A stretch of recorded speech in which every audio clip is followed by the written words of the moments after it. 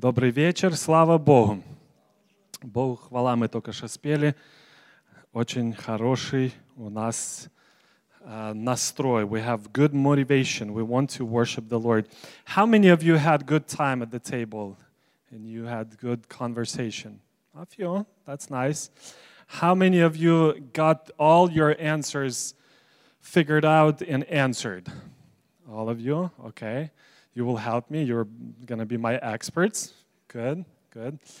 All right. We need more light, right? Andre was preaching last time. More light. Okay.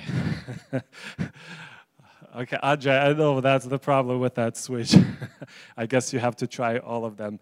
So anyway, let's get into the scripture. I know we already covered a few verses from Matthew chapter 5. The previous message was about being the salt of the earth, light of the world, and I'm going to continue something that deals with the law and grace. Say with me, the law, louder, law and the grace. Which is better, law or grace? Grace. Okay, I expected that answer. Well, we will see the role of the law in the context of a true New Testament Christian. Not necessarily what Abraham did, even though we'll talk about him, but in your life. You will see that the law has a very important role, but it also needs to have power. It's really interesting that the law is useless without God's grace and without God's power. And so today I will start with a few maybe moments so that we can refresh in our memory. The Sermon of the Mount, what we just read, was written in chapters 5, 6, and 7 in the book of Matthew. It's actually in the Gospel of Luke. There's also Sermon of the Mount in a different sequence, different form. But here specifically, this writer, Matthew, he writes to the converts from Jews. That means that new believers, Christians, were in with the Jews' background. Guys, if we want to be honest, if we want to be transparent enough, we can say that people's background affects and influences their thinking. Can we say amen? Slavic people are still different. No matter what we try, we can, pretend, we can live. But we have some baggage. We have something in the past. We have something that we are part of. And you should not be ashamed of that. If you speak perfect English, if you go to this church, you have friends who speak English, that's not everything. You should be proud about those believers in your family or about the history in your background that God used to bring you to this place. And He has purpose for everything. He has a purpose for why you're Slavic people. So these Jews were Jews, but they were converts. They believed in Jesus Christ. And Matthew knows that similarly to how Slavic people need to have special language, okay? I'm not going to say this story because это будет анекдот. But he knows that Jews need to understand something. They were waiting for the Messiah, for the King of Israel. And so he preaches in the language that reflects that expectation. In the book of Matthew, there are at least 60 passages that are quoted from the Old Testament, and he deliberately uses that language. He's like, guys, you read Torah? Here it is. And even in this chapter, you read what was written in the law? They're like, yeah, we know that. Okay, that's just a reference. Let me talk about this. And so when he talks about Jesus Christ, he talks about him, writes about him as the Messiah. That's the portrait of Jesus in this gospel or in this letter. And so in verses 17 and 18, Jesus all of a sudden tells them as if he is reading their thoughts. Do not think. Okay, when somebody says, do not think, what happened just before? What was it? They say something, right? They said something because you can't really read the minds of people. Well, Jesus could, but let me tell you, he was a perfect man, and I believe in this place he said those words because they were saying these things. Like, this rabbi, Jesus, he is breaking the law. He's abolishing. In original language, he says he is untying things that were tied together, that were holding together. He's demolishing, he's destroying things. We've been followers of Moses for centuries, and now this guy came. So Jesus said, do not think that way. Do not think, because I didn't come to abolish the law or the prophets, not just 10 commandments. Think about that too. Prophets, that's a very important part of what Jews believe. And so he says, I did not come to abolish, but to fulfill. And the word fulfill says, in original, fill something to the full, to the brim, make something full. So he said, I came and I'm going to explain how this whole thing, this law, is truly functioning and working, the true beauty of it. You know, like you install an app or something or software on a computer, on a laptop, whatever, and you know just a little bit of it. I remember there were, like at Costco and different places, these little books for dummies, how to use iPhone, things like that. And turns out that actually, I'm not sure if anyone can brag, being an expert in every single function. I'm actually lost in the latest models. I'm like, I need just this stuff. I can't use everything. And Jesus said, guys, I know every little thing, every iota, okay, every apostrophe. I know everything. I'll explain you. They're like, how could that be? Because Jesus said, I'm emphasizing the essence of the law, not just what it looks like, but what it tastes like, what it feels like, what it means to live 24/7. They're like, is that possible at all? We are Pharisees. We'll live like at least maybe 12 hours, as long as people see. And then when we turn off lights, we do whatever we can. A lot of people live like that. They just hypocrites. They pretend that they live according to the law. And Jesus said, no, I'm emphasizing the spirit of the law, not just the letter, not just what you read, but the spirit. How I, being God, said these things. Why did I say them? We were reading the book of Mark in our cell group, and we noticed that Jesus was performing a lot of miracles, a lot of things, casting demons out on Sabbath, as if he didn't have other days. And he broke their law. He healed this paralytic. He healed that leper man. He did a lot of miracles. And these guys are walking around, and they are sitting actually like you guys sit. You're not Pharisees, I'm just saying. And they watch him, and here's the guy with the withered hand. He's coming in their synagogue, and they're like, today is Sabbath. He's not going to abide by the law. And Jesus asked them simple question. Should I do good during the Sabbath? Should I heal?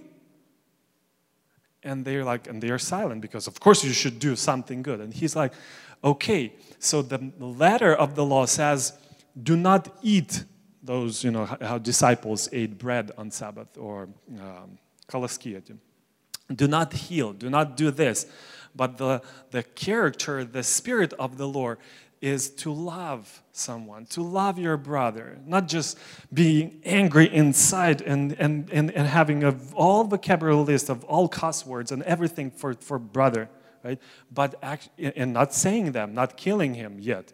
But he says, look inside, look inside. Jesus didn't break the law. I don't believe that he was I don't see that in the scripture, that Jesus was intentionally breaking the law in the Sabbath just for the sake of it. Like every Sabbath, he would just have a walk and do all kinds of things. I don't see that. He was not careless about abiding to the law. He was showing something that is more important about the law than just reading these letters. And so I'm trying to cover the questions that you discussed.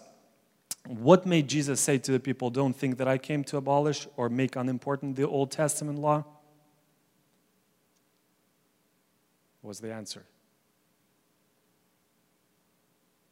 Because they were thinking that he is breaking the law.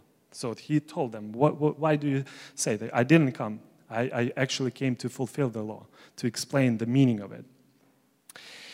Now, next question is important and interesting. What are the least of these commandments that Jesus talks about in Matthew 5:19? I wish I had time to talk about this and listen to your answers, but let me jump straight to the verse and then talk about it and explain what I believe the scripture says. Verse 18, "For truly I say to you," Jesus says, "until heaven and earth pass away, not the smallest letter or stroke shall pass from the law until all is accomplished." In other words, don't worry, I'm not going to break anything just for the sake of it. I'm going to explain you what's the heart or spirit of the law. And then verse 19, "Whoever then annuls," or somebody was reading, "relaxes one of the least of these commandments." That's a good word. Relaxes, again, loosen in the original. Unties, not completely, just a little bit. It says, "Whoever does that to the least of these commandments and teaches others to do the same shall be called least in the kingdom of heaven. But whoever keeps and teaches them, he shall be called great in the kingdom of heaven." So the question was, what are the least of these commandments? Does it mean that some commandments are more important and others are less important? What did you guys talk about? What was the answer? One of the answers that you heard. Others, don't say that you said that. Say, somebody at our table said. Okay. What was the answer that you heard? What are the least of these commandments? Go ahead. Exactly. Who said so? Where do you read in the Bible that God, giving any commandment in the Bible, said, this one is more important and this one is less important? Well, maybe you read something, I don't remember by heart. But as far as I remember, never in the Bible God said that there's smaller or less important or lesser commandment or anything what he says. Everything is equally important. That's our mindset. That's our mindset when we think about certain things that are more important and certain things that are just words. We say, this is just a thought. We say, well, looking at the examples, he said, well, you are swearing, you're making an oath, you're trying to use a very convenient oath. And when you make these vows or oaths, you use your hair as if hair is less important than the temple of God.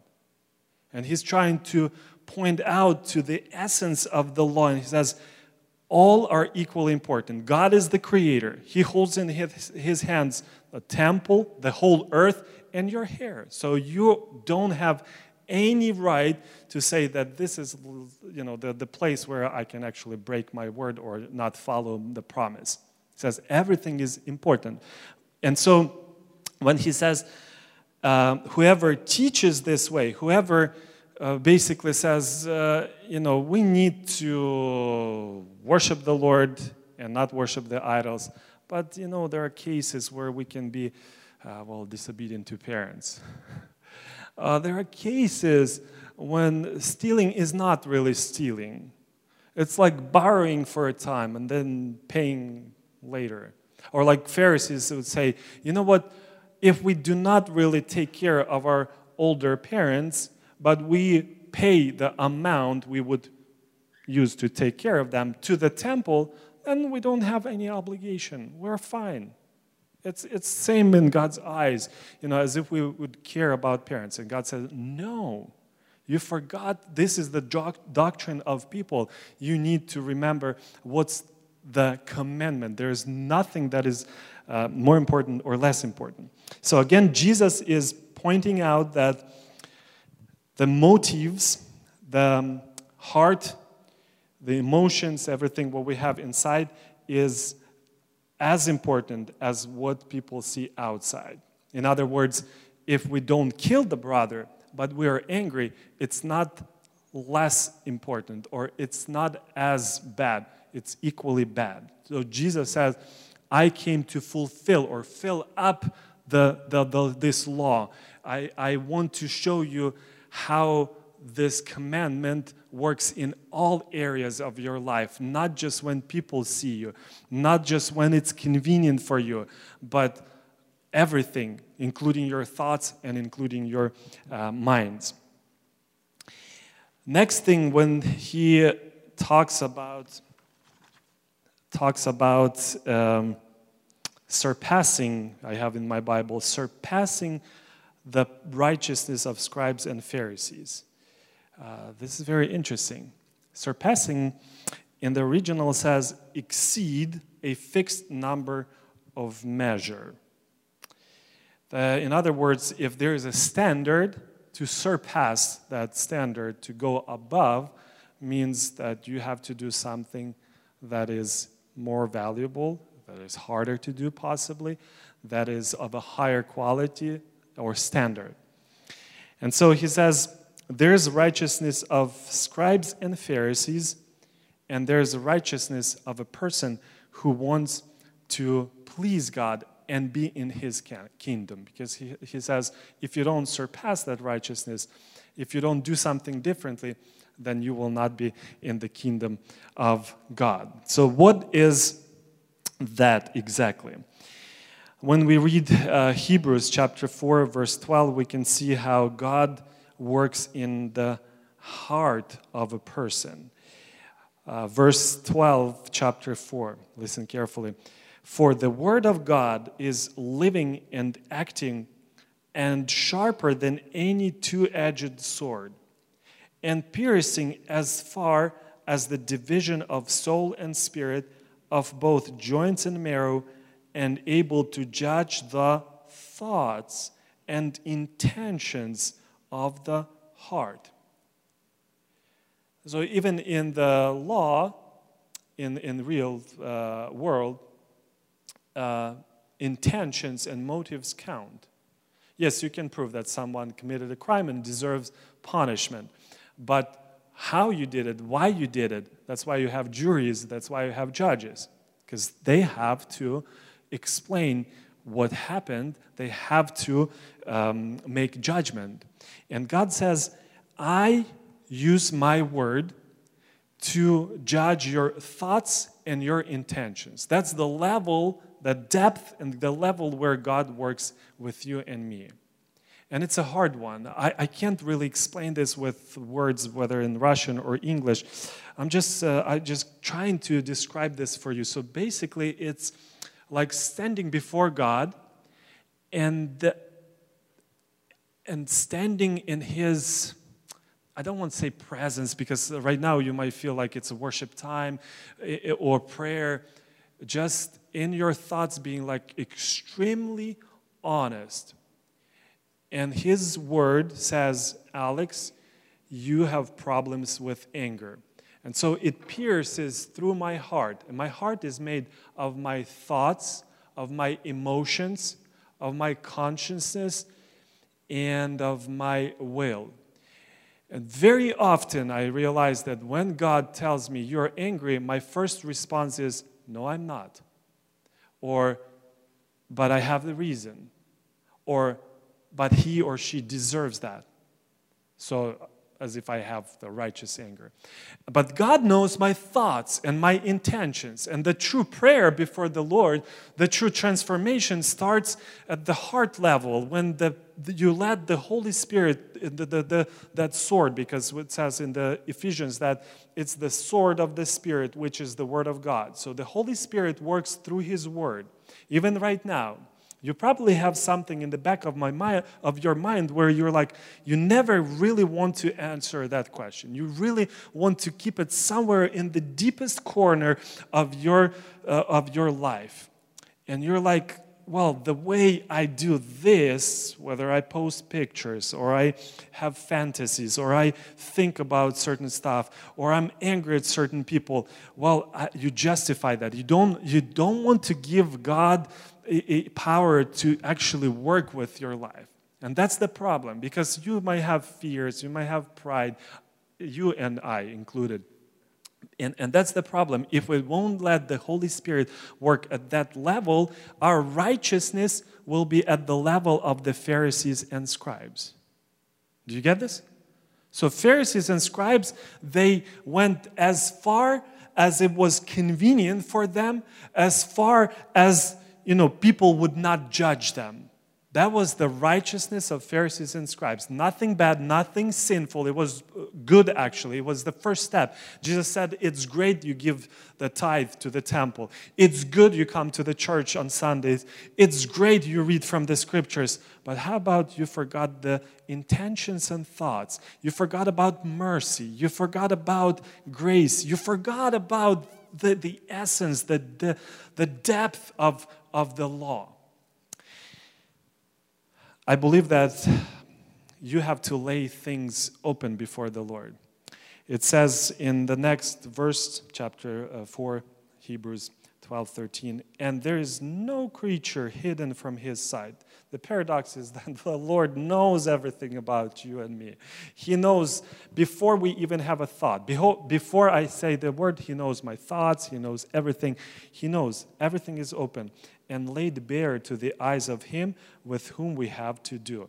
You and I will be held accountable at certain time in our lives. Sooner or later, hopefully it's not going to be the great judgment. Be honest before the Lord. That's how you can start having the true relationships and the righteousness, being right before the Lord, that surpasses the level of hypocrisy and the level of the appearance and something that is visible. Because when you admit that you're powerless, when you admit that you don't have strength, what happens next? The Lord comes with His grace. With His grace.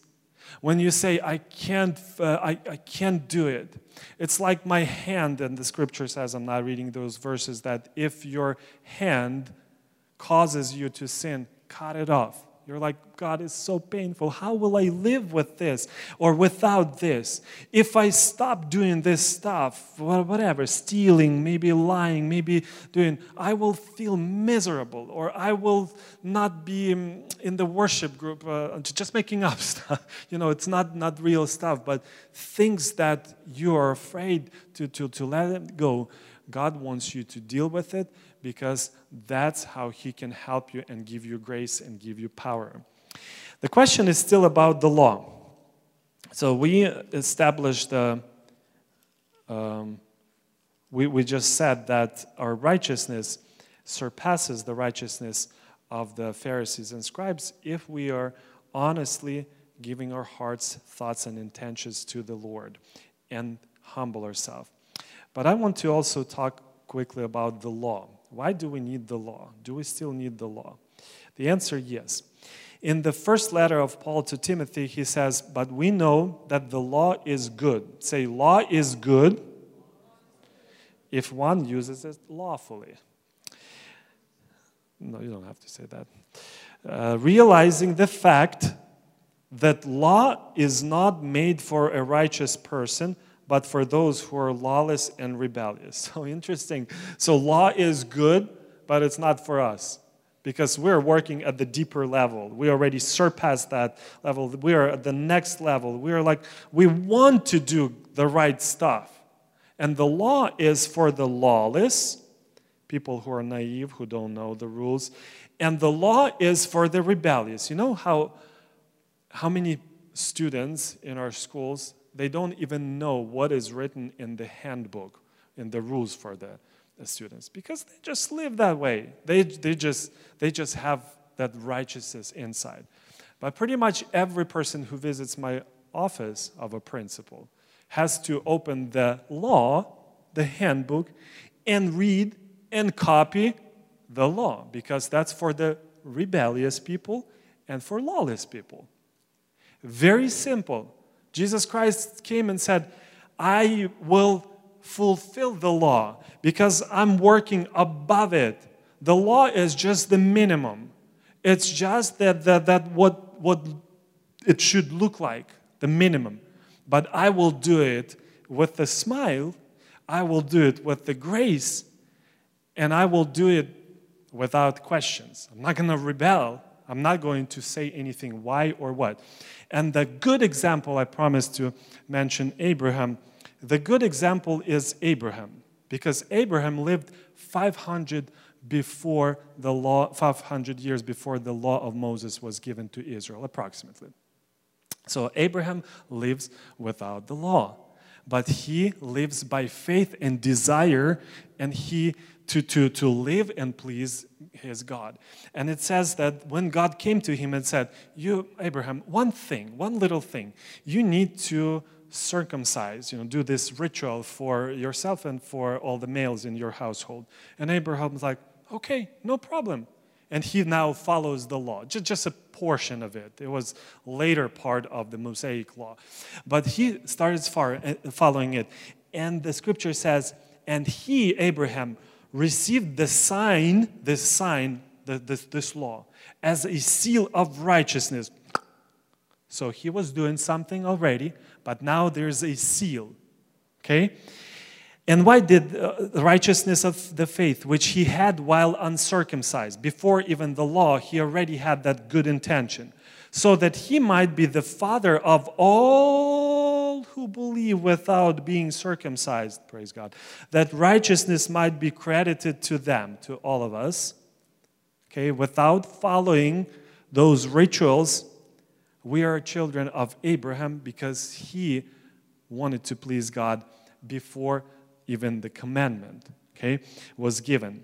And the father of circumcision to those who not only are of the circumcision, but who also follow in the steps of the faith of our father Abraham, which he had while uncircumcised. In other words, whether you follow the law, you need to do it, and you know the law, you need to do it with gladness, or you don't know all the rules and commandments. If you love the Lord, you already follow the law. Let me illustrate that so that you have some visuals. I know that I didn't do PowerPoint, and it was partially my intention. And I'm going to show you what I mean by surpassing the commandment or the law and the righteousness of the Pharisees. So let's look at the Christmas gift that my son received. I forgot actually from whom he received, not from me for sure, because we don't give Christmas gifts. Guess what? This was one of his best Christmas gifts. Bumper cars. Anybody knows how they work? Raise your hand if you know how they work. Oh, you know. Okay, so this is fun. Now, look at these two cars, and let's see what these guys need to make life fun. Both of these guys, they are inside of the car that they own. Okay, this guy is actually dressed up really well, black and white, and he's laughing from this guy. And this guy is just wearing a red suit. That's kind of strange. I never wore a red suit, but anyway. Now, the fun thing about this is that when you properly operate each one of them, they are supposed to hit the side of the car of your opponent and make them fall out like that. So very basic, but it's fun. Okay.